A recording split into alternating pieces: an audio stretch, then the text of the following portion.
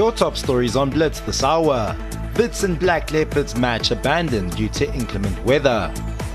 The Proteas and England set for battle in Durban. Excitement builds ahead of Federer-Nadal clash in Cape Town. 2020 MotoGP action on the horizon. And the latest Super Rugby and Six Nations team updates.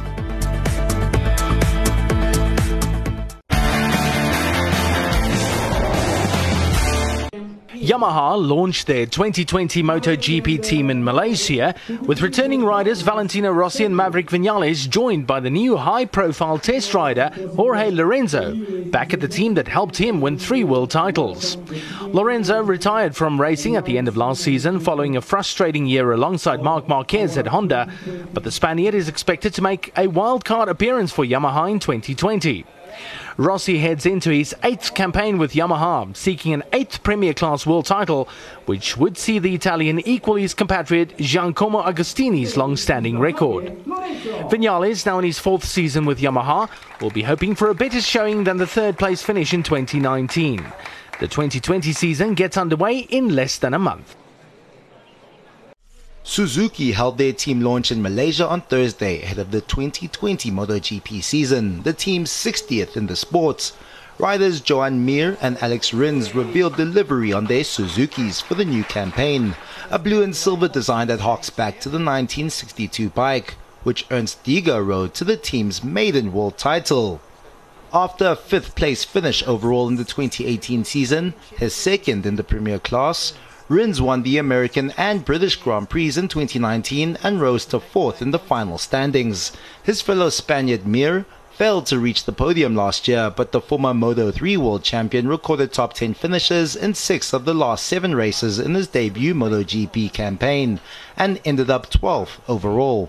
The target for us this year is trying to get more victories, trying to do more than 2, much more. So let's work for this. Last year we finished the year in really good shape. Then we had some injury in the middle of the year that conditioned a little bit the second part. But yeah, I think that if we start how we finished or even better, we'll be really good. The MotoGP season is approaching, with Doha hosting the first stop of the year. Watch the action from the opening round on SuperSport.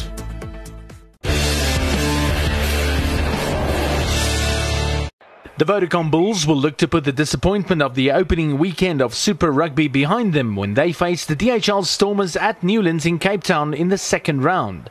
While the North-South derby is sure to bring the best out of both sides, the Bulls are without a win against the Stormers in Cape Town since 2011. The return of Trevor Nyakane is sure to add the necessary muscle to an already impressive Bulls scrum.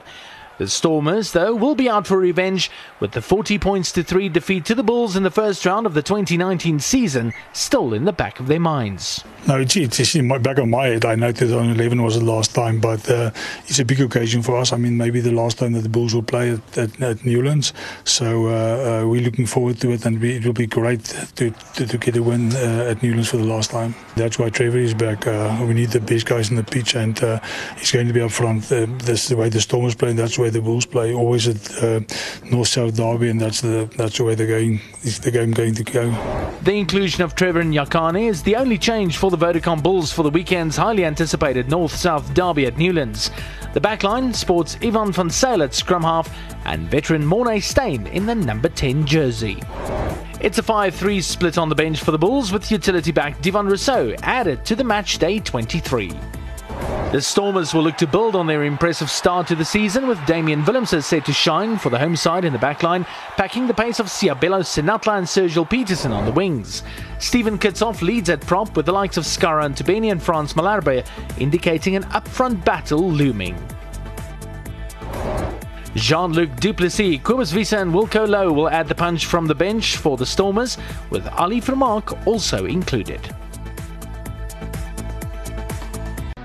Following their impressive win over the Bulls, the Sharks will be looking for more of the same when they take on the Highlanders in round 2 of Super Rugby. Sean Everett's men got their campaign off to a great start in Durban, defeating their fierce rivals 23-15, with Sibusiso Nkosi and Sanele Nohamba both crossing the chalk.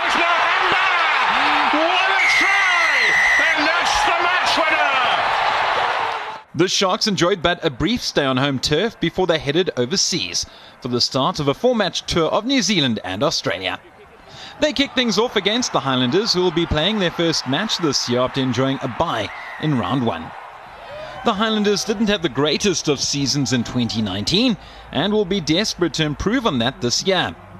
They finished the league phase of the competition in 8th place before being knocked out by eventual champions the Crusaders in the quarter-finals. Simple but so effective, and the Highlanders strike back. Round 2 of Vodacom Super Rugby gets underway with the Highlanders kickstarting their campaign against the Cell C Sharks. Crusaders are away to the Chiefs. The GHL Stormers welcome the Vodacom Bulls to Cape Town, and the Hurricanes travel to Argentina to take on the Jaguares. Two of rugby's oldest rivals face off on Saturday as Scotland host England in round 2 of the Six Nations.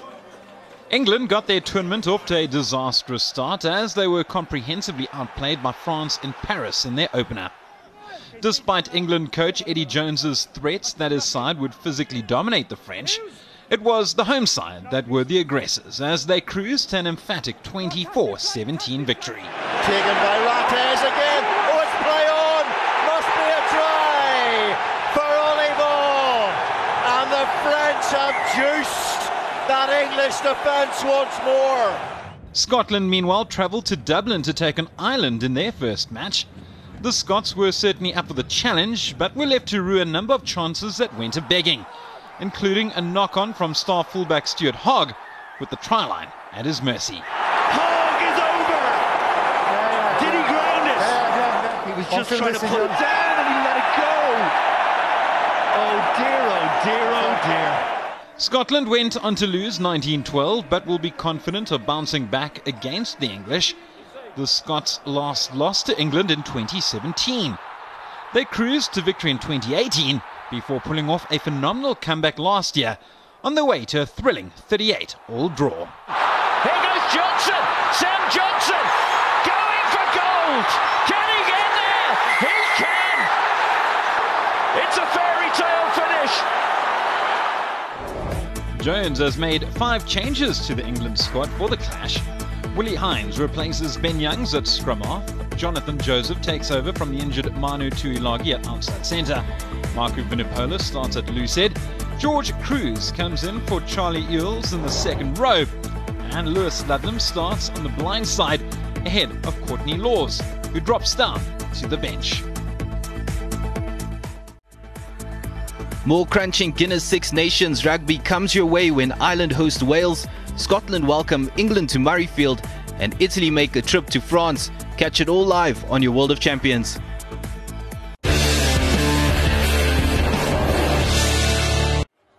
The Blitzboks have received a promising draw for the Los Angeles Sevens, taking place from the 29th of February to the 1st of March. Neil Powell's men, who finished as runners-up in Sydney last weekend, currently sit second in the overall standings, 9 points behind leaders New Zealand. The South Africans have been drawn in Pool B alongside Ireland, Canada and Kenya. Sydney winners Fiji are in Pool A, where they'll face France, Argentina and Korea. Hosts the USA, who'll be aiming to win their 3rd straight title on home soil, were drawn in Pool C with Samoa, Scotland and Australia, while the Kiwis are in Pool D alongside Wales, England and Spain. The next stop on the HSBC World Rugby 7 Series is Los Angeles. Don't miss any of the action from California on your World of Champions.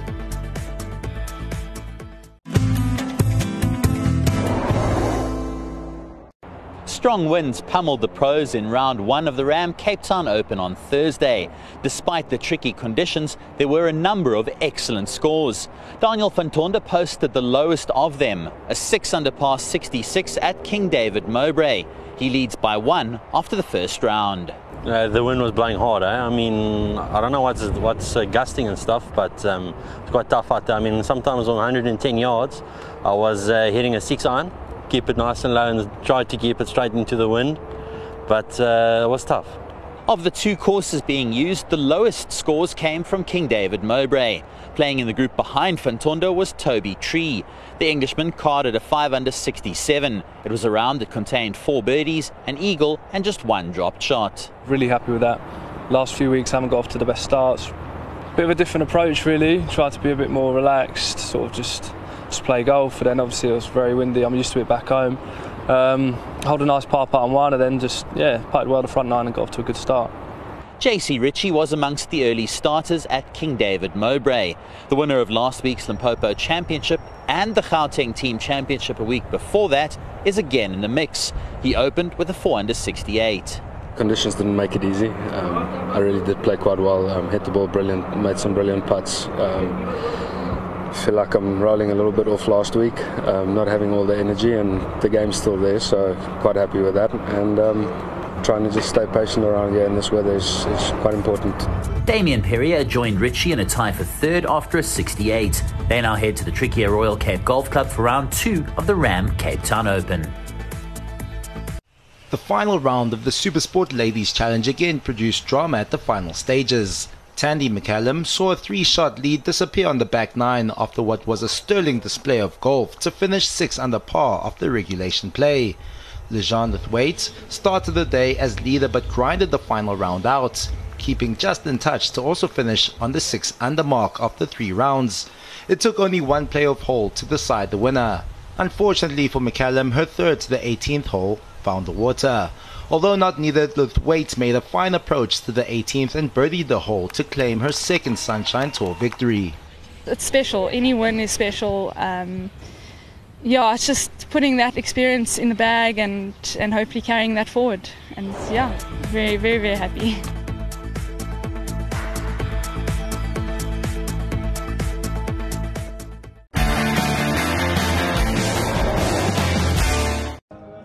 Phil Bauhaus sprinted clear of the peloton to take the stage while leading out for Mark Cavendish on day 3 of the Saudi Tour 2020. The German hit the front of the bunch after the final turn with 500 meters to ride. Cavendish locked to his wheel, but after gaining a small gap, Bauhaus launched his sprint with no one able to follow. Can he do it? Phil Bauhaus of Bahrain McLaren going for the line. Bauhaus, they've outwitted them. They all went for Cavendish, but it was Bauhaus they were going to ride for. They sat up. Cavendish took them all off his wheel. Bike racing and tactical genius by Bahrain McLaren. Phil Bauhaus takes the stage. Bauhaus's victory was the first for Bahrain McLaren after new team principal Rod Illingworth took over the squad in the off-season. South Africa's Reinhard Janse van Rensburg from NTT Pro Cycling finished just behind the German. Don't miss the 137-kilometer 4th stage of the Saudi Tour. The action coming to you live on your World of Champions.